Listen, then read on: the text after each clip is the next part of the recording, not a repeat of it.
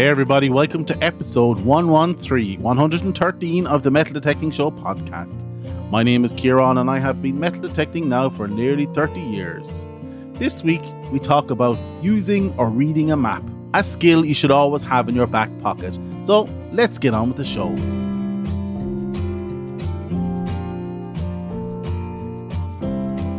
Hey everyone, before we start, I want to thank you for listening to the podcast and I hope you enjoyed the show this week.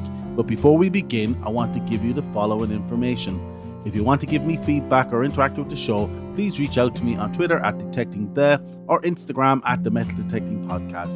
Or if you want to pop me an email, you can do so to Kieran at themetaldetectingshow.com. If you'd like to buy me a coffee, you can do so on buymeacoffee.com/metal detecting. And if you'd like to join the Patreon, you can do so too at patreon.com/metal detecting also. And lastly, and most importantly, if you like this content and would like more, please don't hesitate to tell your friends. And don't forget to hit that subscribe button. Hey everybody, I hope you had a great week this week and got out detecting at least once. I got out once myself with the Legend, gave it a shot on a beach about 60 kilometers away from me. Had a good day detecting. I'll get on to some first impressions about the Legend there in a second, but some housekeeping first. You may have noticed some ads coming in on the podcast directly from Buzzsprout, which is my host. I've clicked the add ads tick box to the settings of the podcast just to see would it yield any results. To be honest, I'm not sure it's worth the effort right now based on the results I'm receiving. So listen, it's hit and miss. I'll give it a shot. The plan is to leave it run for a month and let's see what happens. But yeah, let me know if you're okay with it or not okay with it. I'm on the fence either way. In relation to the Patreons, I've put a message out onto all my Patreons there. I'm looking for your t-shirt size. I've sent out a few t-shirts already. If you are a Patreon, just double check your Patreon inbox for a message around your t-shirt size. And I want to get those out to you as soon as possible. So back to using the Legend. Very similar to the Nox guys. I still haven't read the manual. After one hunt, it's very similar to the Nox. It's a little bit heavier. Coming from the Nox to the Legend takes a little bit of getting used to. But I'm committed and I'm going to keep going with it for the next couple of months just so I can learn the detector. But yeah, first impressions are still good. Quite a successful hunt. Some old, some new, mostly modern coinage clad. You very easily identify clad coins, modern coins with it on the beach. No chatter on the beach at all. Now this coming from the Simplex, which was like an old Morse code signal station. The Legend is very quiet on the beach. Headphones are excellent as well. So far, so good. There's been no little niggles. Maybe a slight niggle, little wobble on the end of the shaft, which is only a very minor thing. But yeah, listen, like I said, I'm going to keep blasting away with the Legend for the next couple of months and come back then with a full and proper review for you guys. As you may have heard at the start of the podcast, this week we're going to be talking about using or reading a map. How did I come up with this idea? Well, as you know, I've done a bit of traveling over summer holidays around Europe and I didn't bring an inbuilt GPS. My van doesn't have an inbuilt GPS and I didn't bring an external GPS to get me around Europe. I relied on Google Maps, an app called Sygic and Waze. I think everybody knows Waze. And they were all terrible. And several times we had to rely on the good old road map, take it out to figure out where we were going and how to get there. It was then I made note that this would be a good episode to talk about how to read a map. If you're in the hobby a long time, you would know maps are key to research. We love sticking our faces in a map and imagining where there was potential hotspots of people over the last couple of 100 years. But I'm not sure many of us know actually how to read a map and what to do with it. So that's what I'm going to try to cover this week. It's kind of a visual thing to explain to somebody how to read a map. So I'm going to do my best to portray this using audio only. So let's get started. What is map reading? Well, I suppose map reading is interpreting geographic information that's portrayed on a map and then forming a mental picture of that map in your physical world around you. So realistically, reading a map is just processing the information on the map and extrapolating it to your physical environment around you. If you think about it, before there was any satellites, the world was mapped using a sextant and guys physically trundling and traveling the world, measuring the distances between areas of note. tops of mountains and bits and bobs, and extrapolating a physical map from that information. So there's a high degree of error in those maps because, realistically, it's down to margin of error of how well they read the sextant and extrapolated that onto the map. You know what I'm trying to say. So, but these days, with the advent of GPS, maps have got way more accurate and contain a lot more information. And some of that information, is very important in helping you read the map. So you've got the title. Obviously, the title of the map is super important.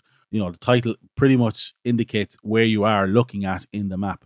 Might not be where you actually are. So you want to make sure you actually have the right map for where you are or where you're going. There's other information like the scale. You can have a bar scale, which is a graphical format of bar length equals the real world units indicated on the bar. So a bar length may be, if you can imagine, a black bar on the edge of the map, and that might be 1 centimeter long or 1 inch long, and that equals 5 kilometers or 5 miles on the map. So the scale is 1 inch to 5 miles or whatever. And then there's variables, which is actually what I just said, 1 inch to 100. So there'll actually be a variable indication, and it will actually say 1 inch equals 100 feet. Both were used on old maps, so going back to the 1500s. So pretty consistent in the scale piece. The only issue maybe, like I said, in the older maps, the scale might be a little bit inaccurate. And then there's another way. It's called representative fraction. That is, say, for example, it might be 1 to 100. And that implies 1 unit on the map equals 100 of the same units on the ground. Now, it wouldn't realistically be 1 to 100. It's normally 1 to 24,000 or 1 to 1,200, for example. And this brings us into the sort of scale aspect of the map. So you've got large scale versus small scale. A small scale map covers a larger area. So when you're looking at the map of the world, that's a small scale map. A large scale map covers a smaller area and carries far more detail. And in the main, as a metal detectorist, you're going to be trying to use a large scale map that covers a smaller area. And then most maps have a locator map. This is a picture or a pictogram of the relative location of your map in relation to the larger area. Say, for example, if you were in the US, your large scale map will have a pictogram on it or a picture on it of where that map sits in relation to a smaller scale map, for example. So like I said, in the States, you may have a large scale map of your county. However, that map will have a pictogram of the whole state and where that county is situated in the whole of the state. So maps generally include a key also to any and all symbols used on the map, such as roads, bogs, bridges, churches, big X's to mark treasure. You know the story. And those keys and symbols may be unique to your locality, but they're all there on the map for you to understand and read. Let's get on to the actual activity of reading the map. And the first thing you need to consider is map orientation. This is the most important aspect of map reading. And to do this, you need to know the cardinal directions, obviously. So north, south, east, west. That's the cardinal directions. Most maps orientate so that the north is the top of the map. A highly detailed map might include geographic north, or GN, and magnetic north, MN. Both are very different, but we'll get into that later. Not all maps point north. Maps from the Middle Ages tended to point to east, towards Jerusalem, I think. However, north is normally used and indicated with an arrow pointing in the map direction of north. So to use a map, you need to know the map orientation, but you also need to understand how a compass works. Now, I'm going to talk about a proper map reading compass, not your phone compass or a fob compass. I'm assuming you understand what I mean by a proper map reading compass. It's the type of compass you would have got at the Scouts. Perspex clear base with an adjustable ring. I'll get into that in a second. But you know the type on the string. If you ever did orienteering, you'll know what I mean. But yeah, I think it's probably sensible to break it down by its parts. So you've got the base plate, which is the clear Perspex or acrylic plate that the compass sits on. You've got the compass housing, which sits on top of it. This can be adjusted, turning north, south, east, and west. You have the magnetic needle, which sits inside the compass housing, which floats on a pin, sometimes in oil, and generally it's red for north at the tip of the needle. You've got orientating compass lines sitting at the bottom of the compass housing inside underneath the needle. So when you rotate these compass lines, these adjust as well. You have an orientating arrow, which you generally point in the direction you're traveling. You have an index line, direction of travel, and map scales. Some map scales that correlate to certain standards of map scales. So I did mention magnetic north earlier, right? But before we get into using the compass, I probably should address magnetic north and geographic north. The only time the differences between magnetic north and geographic north come into play is when you're on a longer trip. The greater the distance you're traveling from point A to point B, you may need to adjust by 5 degrees on your compass. You just do that by turning your compass housing clockwise. There's documentation out there on how to do that. Now, please don't be using the podcast and how to read a map and use a compass for your main source of information on how to do this. If you're traveling across the Atlantic Ocean, one man in a boat type of situation, really go off and do a course on how to read a map, because that's the type of situation you will need to adjust for magnetic north. If you're walking some trail down through the States, thousands of miles, that's what you're talking about. Really, I'm only talking about using large scale maps. So maps that cover a small relative area. You don't need to worry about magnetic north. Anyways, back to how to use a compass and figuring out which way do I go, right? So you have your map. You have your arrow on the map that points to north. Obviously, you point that map in its northerly direction. Right? You can find out where north is by using your compass, obviously, as it points to north. The first step you have to do when using a map to dictate which direction to go is actually to find yourself on the map. Now, I'm not talking about exactly. It can be in a general vicinity of an area. You're not going to know exactly to the nearest foot using a map like this to where you are. Now, you might be if you're super brilliant at this and you have a super large scale map. Right, so find the general area where you are on the map, right? That's point A. Find your destination where you want to go. That'll be point B. What you do then is take your compass, line up the base plate edge between points A and B. Sometimes you can draw a line on it. You might be able to draw a line if you have a white people surface or you want to put a pencil on it, that's fine. But essentially do that. So then you rotate the compass housing so that the parallel lines inside line up with the map grid. Not exactly line up as in line up on top, but that they are parallel to the lines on the map. These grid lines are generally lined up north to south and south to north, same thing. So essentially turn your compass housing so that the parallel lines inside align with the map grid.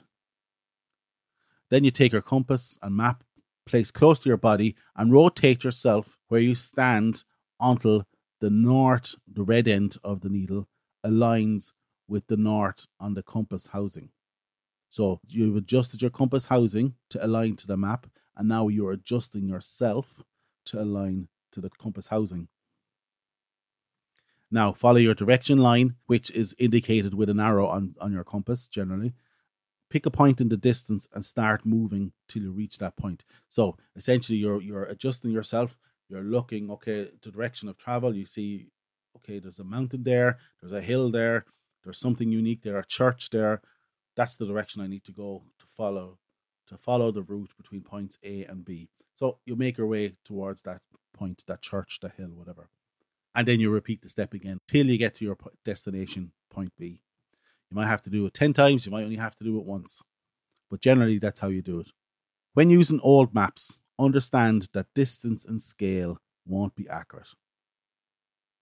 So, when treasure hunting or metal detecting, overlaying an old map onto a modern map is advised. And in fact, many services, such as the USGS in the US, which is the equivalent of the Ordnance Survey in the UK and Ireland, I think, will do this. They do this by using web plugins for you, allowing you to print off any map you need for a fee, of course. You can do this, of course, for yourself. If you're a long-time listener, you'd know from one of my earlier episodes, I did talk about Google Earth. You can use Google Earth to do this. And of course, you can use Google Earth to overlay other information like LiDAR information, topographical information, crop information. There's an abundance of information out there that you could lay on top of a modern map using Google Earth.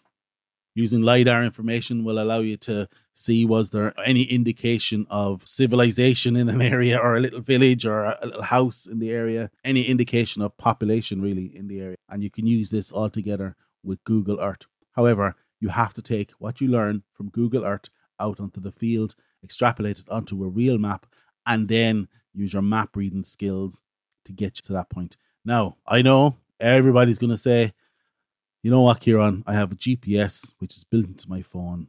I can download the maps. I can just walk my ass over there and be a blue dot represented exactly on the spot. That may be the case.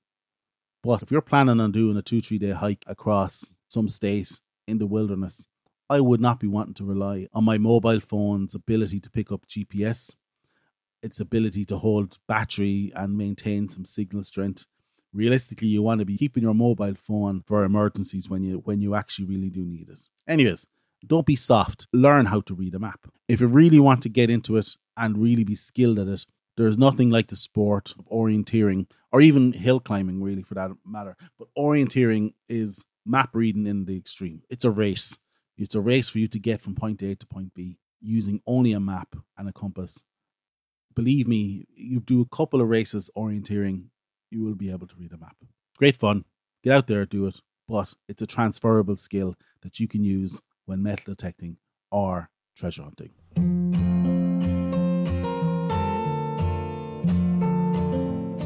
And that's it for this week, guys. I hope you like this episode of the Metal Detecting Show podcast.